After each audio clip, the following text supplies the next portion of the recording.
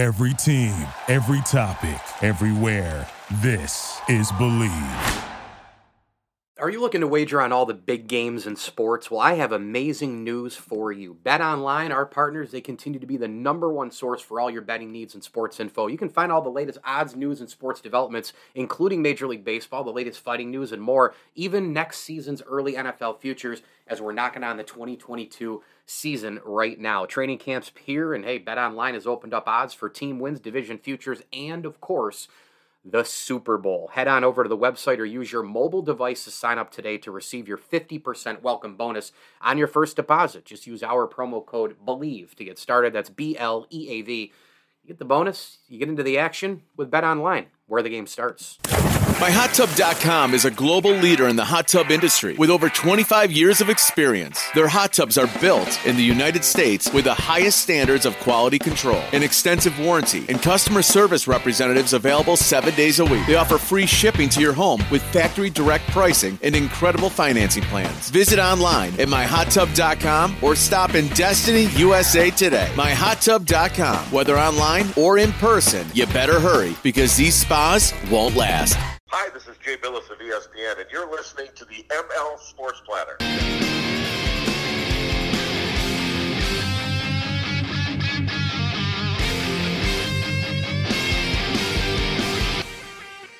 The ML Sports Platter back with you. Download, subscribe, leave feedback, and a 5-star review anywhere you get podcasts on your smartphone device. We are brought to you by our terrific friends over at the Al and Angus Pub, Stanley Law Offices, Brian Comboy of Mass Mutual, New York State, and Stumble and Monkey Brewing Company. If you're in and around the Western New York area, you got to get on over there. It's on School Street in Victor. They've got the mug pour for club members. They've got complimentary pour for new beers on weekend of release. You can get $2 off growler fills.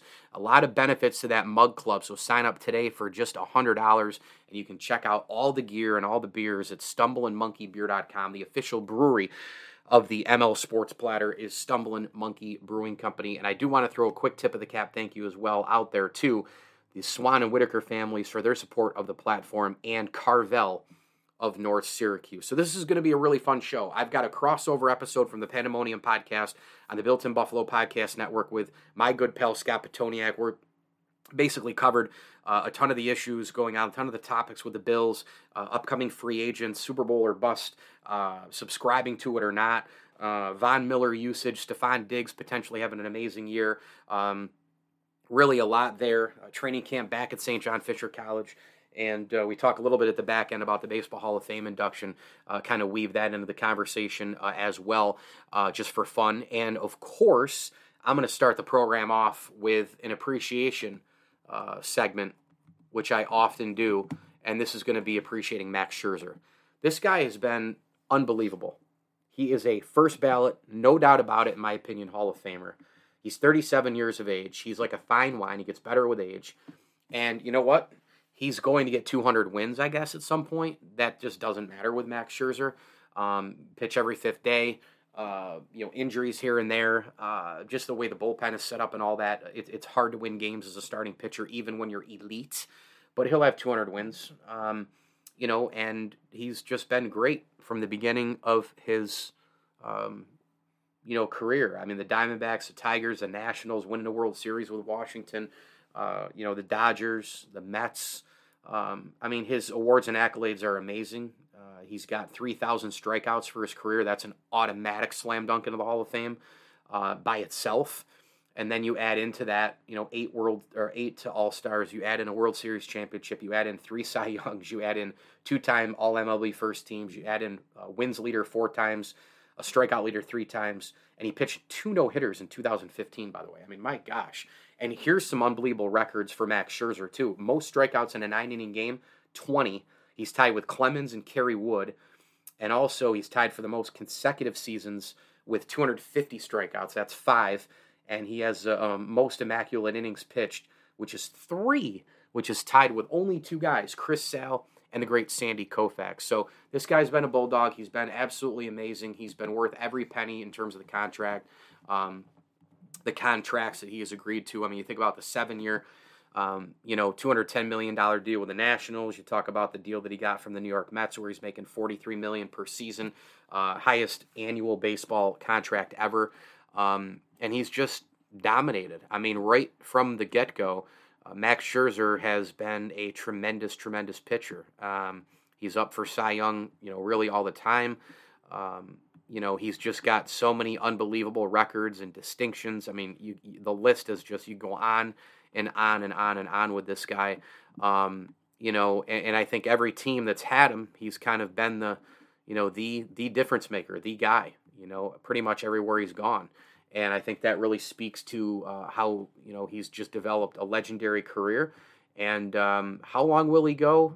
I don't know. Maybe he'll finish it up with the Mets here. I don't see that happening. I think he's going to pitch into his 40s and keep on keeping on, because there's one thing that this guy wants to do. There's two things he wants to do. Number one, he wants to dominate the game of baseball, and he also wants to win more championships. So it's just been a blast to watch this guy play.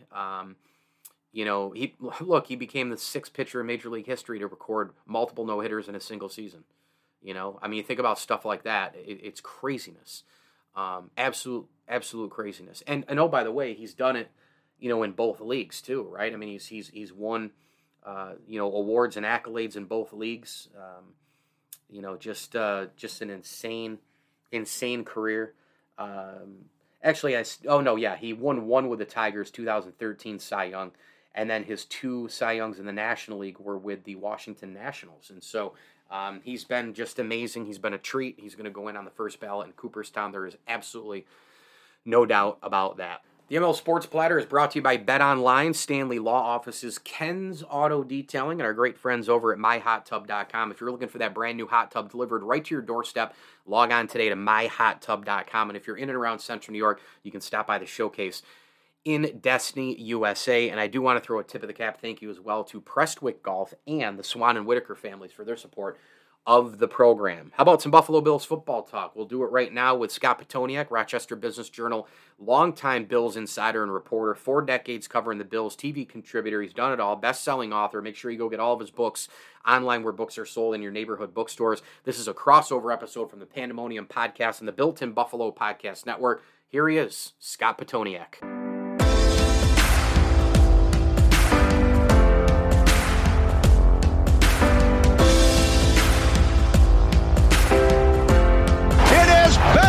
It is pandemonium. It is fandemonium. It is fantastic.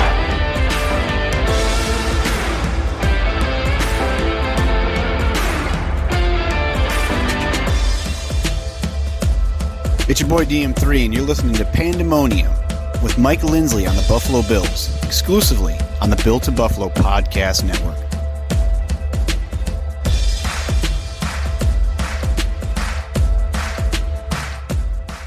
Bills Mafia, what's shaking? I'm your host, Mike Lindsley. Be sure to hit me on Twitter at Mike L Sports and download, subscribe, rate, and review the Built in Buffalo Podcast Network and get us all over the social platforms from YouTube to Instagram to everything in between, Facebook, all the live shows, 7 days a week of Bills content as we steamroll through training camp. And of course, we get set for that special home game for the Rams. They'll be welcoming the Bills in for just the titanic matchup to kick off the 2022 campaign. 2 Super Bowl contenders right out of the chute, and wild, crazy expectations in Western New York. Probably the most expectations, I think, at least since the 90s and maybe ever. I mean, this is just, it's been unbelievable. The Bills are so big right now. First day of training camp, they had a ton of people come out, national insiders and all the rest, the Peter Kings of the world.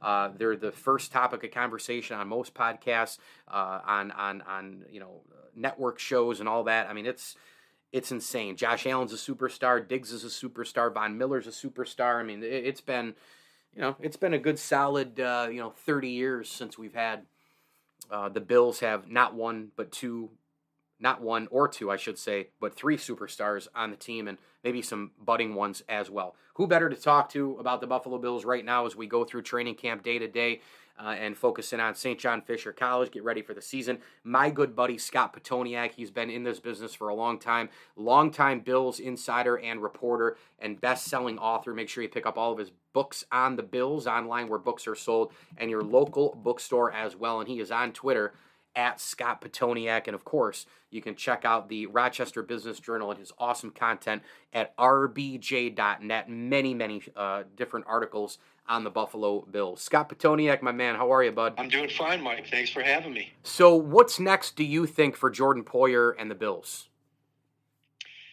I think they're going to get this worked out. It's interesting that he's got his agent there, Rosenhaus, and or Rosenmouth, as we used to call him back in the day. He likes to talk and talk loudly, but I think this has been he's taken a little bit of a different tact here because I think that I think Poyer obviously wants to be here. He wants to stay here, and why not? I mean, this is a team that's a favorite to go to the Super Bowl and win the Super Bowl, and he understands that all the pieces are in place, so I think he really wants to get a deal done. Now, the problem here is, he's a safety and he's 31 years old, and yes, he's very productive. He's coming off a very productive season, but how long are you going to have to go with this, and how much are you going to eat? It's one of those things where he's at an age now and at a position where you can decline in a hurry. But I think they'll get it done somehow, some way, because I think Poyer, again, really knows what's at stake here in terms of, he's got a chance to win a Super Bowl, an excellent chance.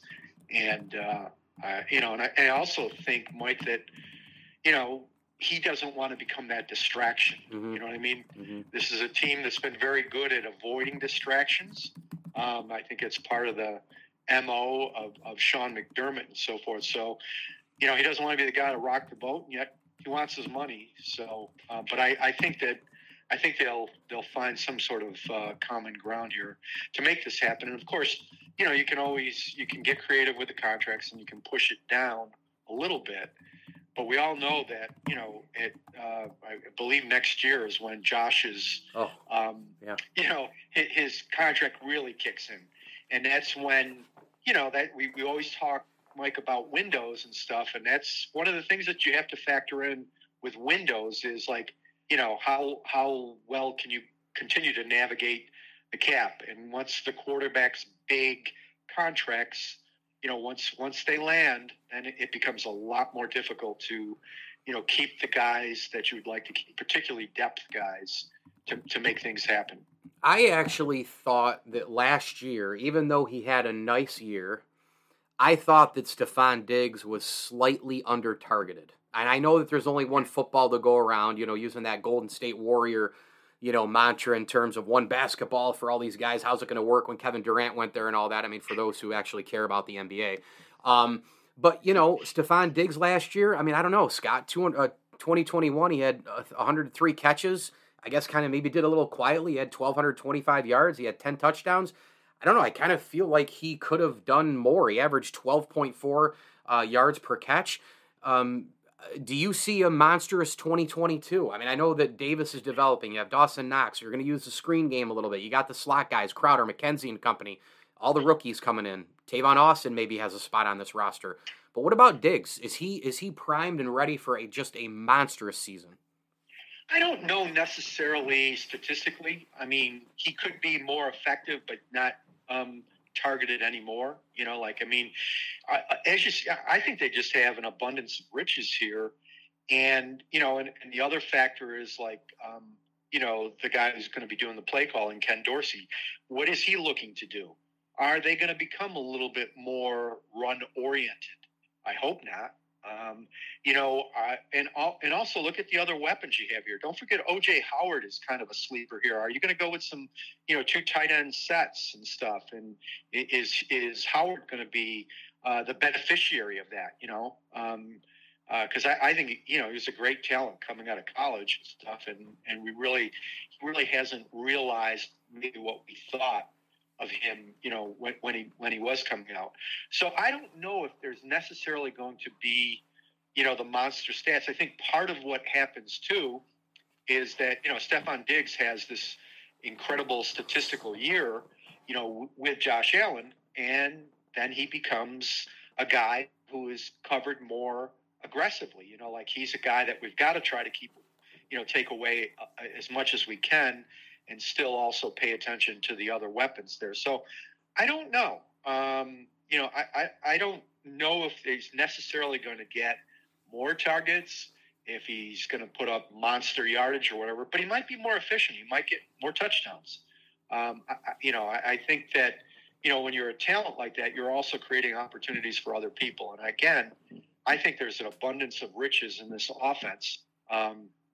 And so that's not necessarily going to mean that he is going to, all of a sudden get more targets. And I don't think it isn't like he's not getting thrown to, or, he doesn't strike me as as the prima donna type, stereotypical wide receiver. I think he realizes what's going on here. And I think, again, I'll go back to, just like with Poyer, I think that, these guys want a ring. And they know, they're smart enough to know, like, it's all there for them as long as they stay healthy and they don't, suffer the toe stubbings that they did against like a Jacksonville last year or a Pittsburgh in the opener. They can't afford to lay those types of eggs, because I think the whole key to this, Mike, is that they got to get home field advantage. They get home field advantage all the way through. Yep. I like their chances tremendously to win the Super Bowl. I really do. Me too. I couldn't agree with you more. I think that's really the target. You kind of hope that maybe the AFC West bangs each other a little bit here, bangs up on each other, and then you've got the situation going on with the South probably a little bit weak. The North, they might bang each other up as well. I mean, who knows if Cincinnati can, stay up at that level. It's awfully difficult after you go to a Super Bowl, as the Bills know very well from their history. So could be wild times in Buffalo if they do get the home field advantage. We're talking Bills football here on the Pandemonium Podcast with my good pal Scott Petoniak of the Rochester Business Journal, and the longtime best-selling author and insider covering the team for a long, long time. Scott, going into this year, we have 4 guys who we're going to really know. I mean, this year is going to dictate what the Bills want to do with 4 free agents. Tremaine Edmunds, Jordan Poyer, we already talked about, let off the show with him. Hopefully a deal gets done soon, but if it lingers on, it's going to be out there. Then you have Devin Singletary and you have Dawson Knox. Whatever these guys do, it's going to obviously dictate the Bills keeping them from a production standpoint, but also because of what they do on the field, how much they produce, that obviously will equal what kind of money that these guys could get on the market. But if I gave you 2 guys out of the 4 to keep moving forward, who would you take? Wow. Well, that's a tough one. I would probably go Knox. I think he made tremendous strides last year. I think he's and we all know that this is the weakest position in franchise history, is tight end. And it looks like they might have a guy who could just might very well be the best they've ever had. He's got the potential for that. I know he's had some dropsy problems in the past, holding on to the football and stuff like that. But he really ratcheted things up. He's a extremely talented athlete. So I might want to try to keep him. And again, this is going to get real tricky, as we said. Like Brandon Beane has done a marvelous job of managing the cap. But when the big load drops with the quarterback's contract and Josh Allen's contract, then it gets trickier. Looking at Tremaine Edmunds, I know he's a guy that Bills fans seem to like to rag on. They just don't think that they've got the kind of production that they thought they were going to get out of a guy who was drafted in the middle of the first round, and came in with a lot of ballyhoo and hype. He's still relatively young.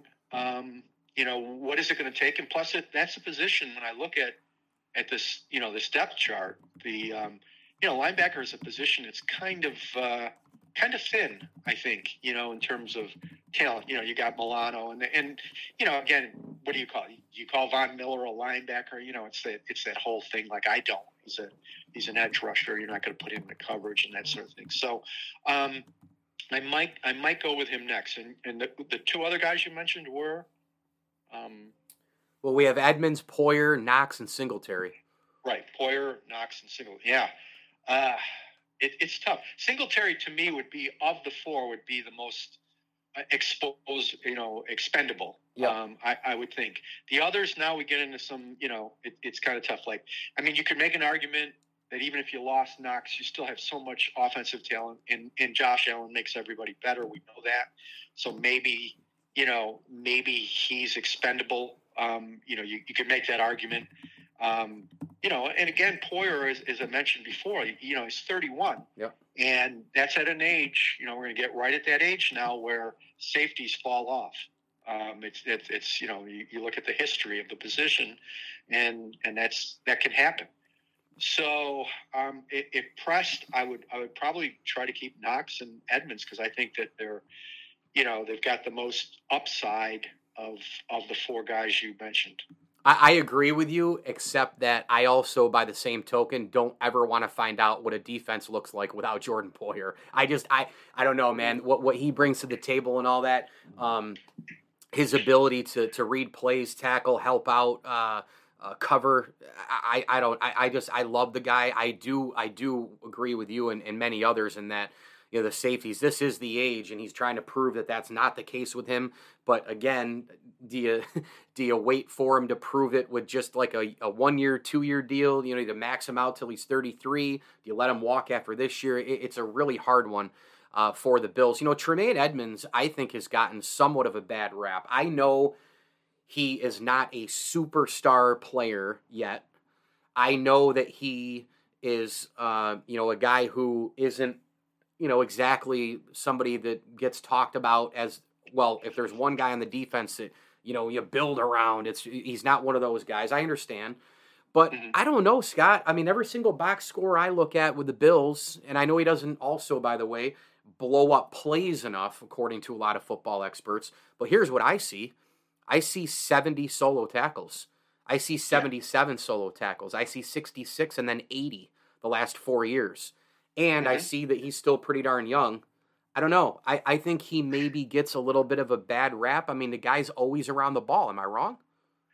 No, I don't think you're wrong. And he is kind of the person that fans seem to fixate on. Again, I think because he came, where he was drafted. He was drafted so highly. Part of that great draft that obviously brought the franchise quarterback in Josh Allen. I think the age thing, too, is something that people have to understand. He's only 24 years old. He came in the league. Right. He was the youngest player in the history of the league. Yes. And we kind of forget that. And, so there's still plenty of room for him to grow. And maybe he won't become anything more than he is. I think some people wanted this like sideline to sideline guy or something, and like you say, blowing up plays or whatever. And the other thing too is that with the addition of someone like like Von Miller and the improvement of some of your young pass rushers and stuff, maybe that makes Edmonds more efficient. We'll see and stuff. But yeah, I think there's no question. He's kind of a polarizing guy on this team, and does receive the ire, I think, a little bit too much from Bills fans and so forth. But I wouldn't give up on him. Again, he's 24 years old, and and we'll see. Again, is he an All Pro? No, he's not an All Pro, but there's still potential. Given his age. Yeah, there sure is. Couple more for you here, Scott. When I look at, this is a really interesting topic, I think. Von Miller on defense. They want to keep him fresh. They want to utilize him the right ways. They want to give the ends, Basham and Russo and Epinesa. It's a big year for Epinesa. They want to give those guys rotational spots and all that and keep everybody fresh. And they have done a good job with that, McDermott and Leslie Frazier on the defensive side of the football. When you look at Von Miller and how you can bookend him at either one, right? You can put him left, you can put him right, you can move him back. I mean, he's Hall of Fame talent. How do you envision the Bills using Von Miller in 2022? I think they're going to come to some sort of compromise and common ground. And Leslie Frazier addressed this the other day, that, they understand this guy's a competitor. Mm-hmm. He wants to be out there. He wants to be out there to make game-changing plays, and it could be first, second, or third down. So he's going to push to want to play as much as he has been playing. And I understand where, Frazier's coming from. They have their system, and they're going to – I'm excited to see, some of the young edge guys that you mentioned, Epineza and Rousseau is a freak of nature there, and Basham. And Oliver, we forgot about, but he really came on last year. So yeah, he did. And by the way, we talked about money, contract coming up here soon for him too.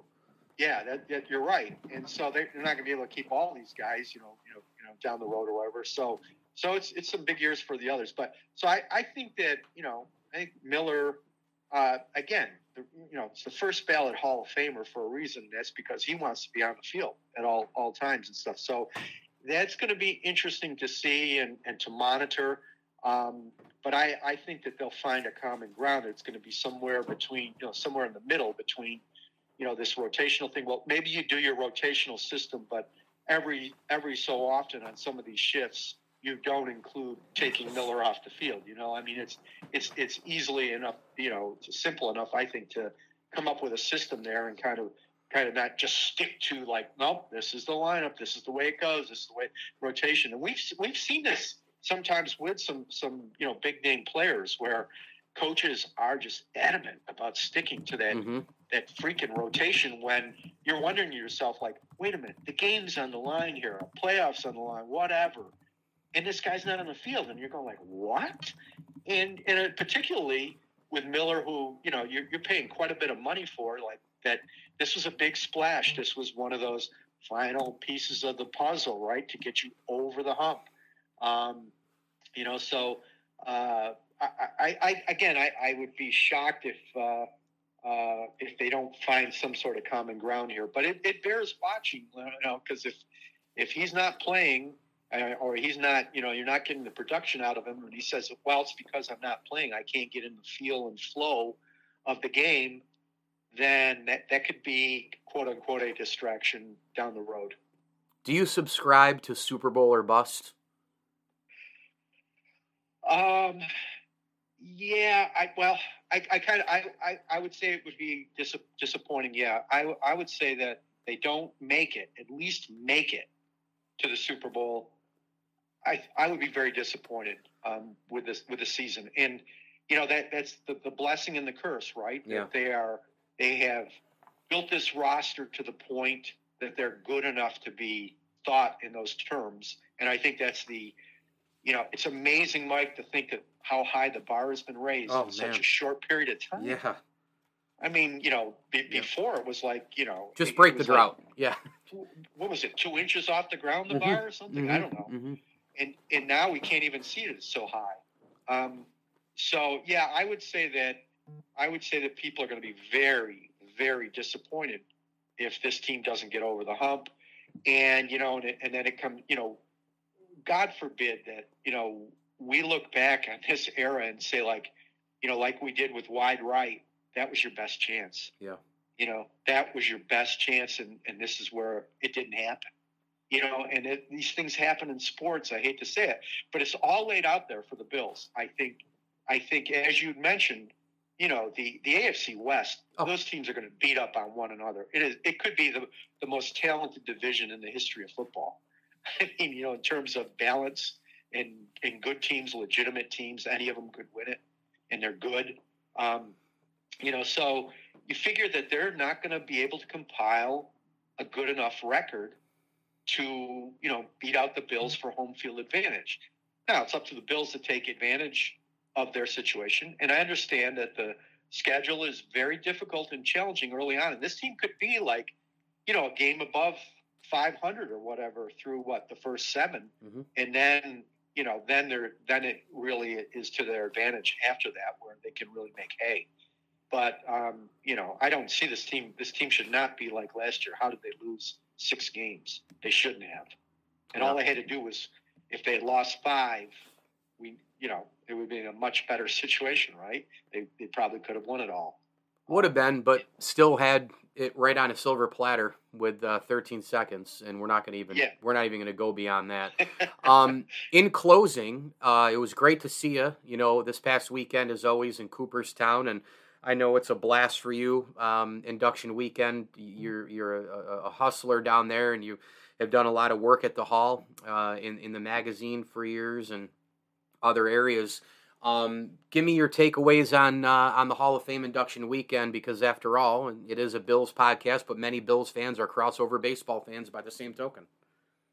Yeah, I thought it was a great mix, the 6 guys who went in, and I thought it was interesting how many had talked about how there was a thread going through this whole thing, going all the way back to Bud Fowler, sure, who most of the people didn't know about, but was the first, African-American professional baseball player, and the first, in many regards, like to play on a white team back in 1878. We're talking like nearly 7 decades before Jackie Robinson, and then going right up through Big Papi, David Ortiz, and it clearly was it was a Red Sox weekend. There's no question that was a dominant fan base there, and they had plenty to cheer about with him. But I thought it was it was great. It was, to me, like.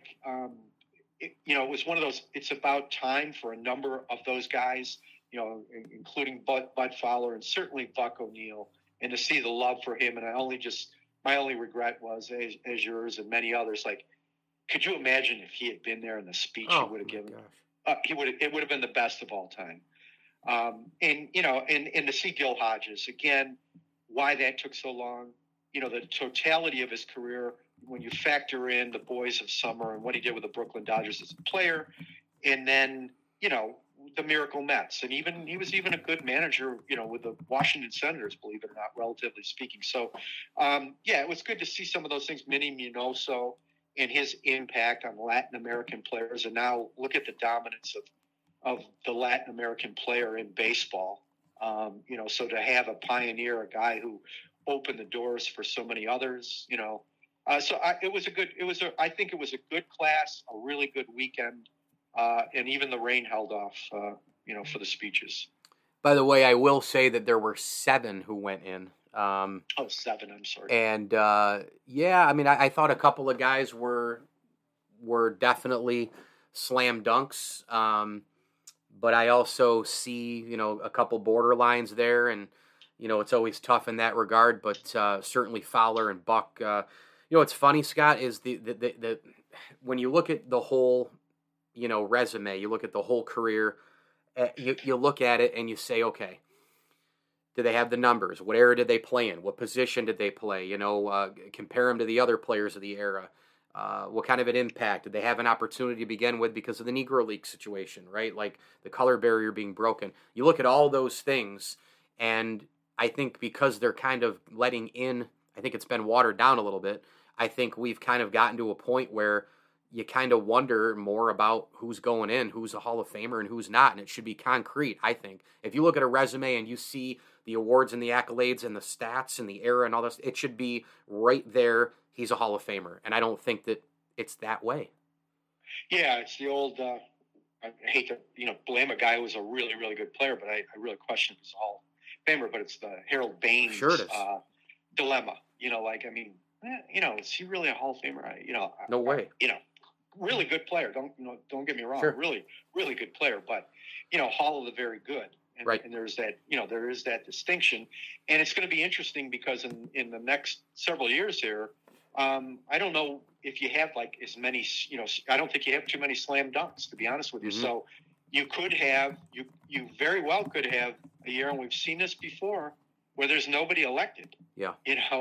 And that's not good for the Hall of Fame. I get that.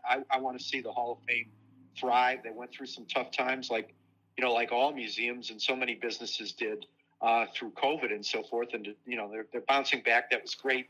That was the other good thing, to see is that the crowds were back. We had both went down there last September.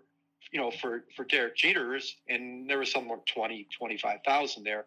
Again, it was on a weekday. School had just started. It would have been so much greater if there hadn't been that delayed for 2 years almost, and if Jeter could have had his day in July, there would have been 100,000 people there without question for that. But it's going to be interesting to see how this goes. And again, if you had nobody going in, what do you do? Because it's the biggest weekend of the year for you, and I don't know how you get around it then. Put the rest of the steroid guys in and put Shoeless Joe and Pete Rose in, brought to you by DraftKings. I've said it and brought to you by FanDuel and DraftKings, and hang up the damn banners. I mean, it's at this particular point. I mean, that's that whole Ortiz thing getting in. It's fine. I mean, I think he's Hall of Famer, but how he can get in and Bonds can't, how he can get in and Clemens can't, how Bud Selig's in and Palmeiro can't, and Sosa and McGuire and A-Rod. And all the guys I just mentioned I don't like, but I am a realist and know that the era happened, and they were probably Hall of Famers before they took them, and we've done this a million times, and it's time to get over it. It's time to address the issue. It's time to put them in. It's time to put them on, put something on their plaque to explain why this happened and move on. But they're never going to do it, and they're never going to build a wing in there. The only hope I have is that these more recent committees used to be called the Veterans Committee, and now there's, modern era things, whatever, with different, timelines, the history of the game. I just hope that one of the times that they vote, that they all come to the realization, like, we should probably put these guys in.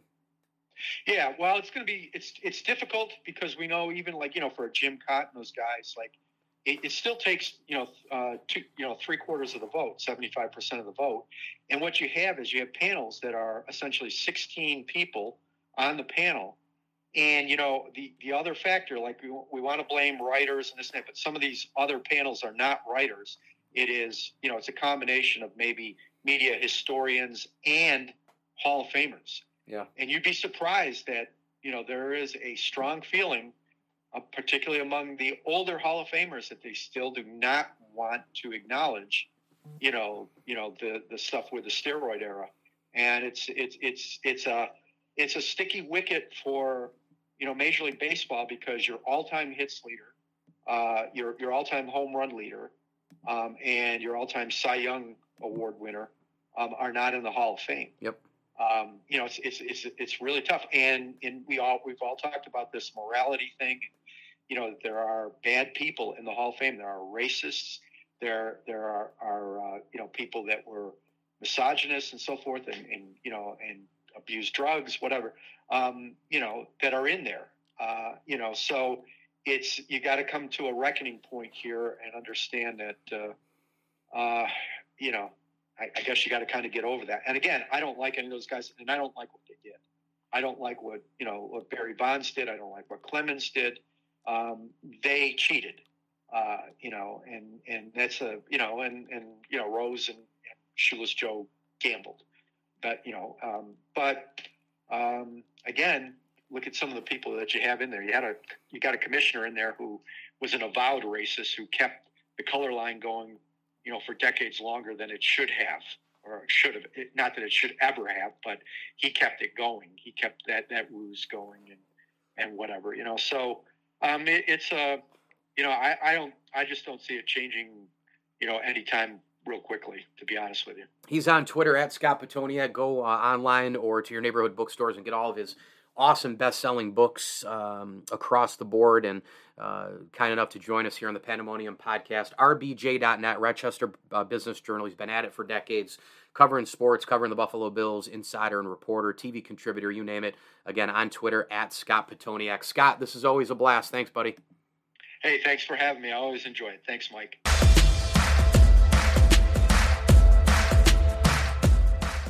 This is the story of the one. As head of maintenance at a concert hall, he knows the show must always go on. That's why he works behind the scenes, ensuring every light is working, the HVAC is humming, and his facility shines. With Grainger's supplies and solutions for every challenge he faces, plus 24/7 customer support, his venue never misses a beat. Call quickgrainger.com or just stop by. Grainger, for the ones who get it done. You know when you're listening to a true crime story that has an unbelievable plot twist that makes you stop in your tracks? That's what our podcast, People Are the Worst, brings you with each episode. I'm Rachel. And I'm Rebecca. We're identical twins who love true crime cases that make you say, didn't see that coming, and we hate the people responsible for them. Listen to People Are the Worst now on Apple, Spotify, or wherever you get your podcasts.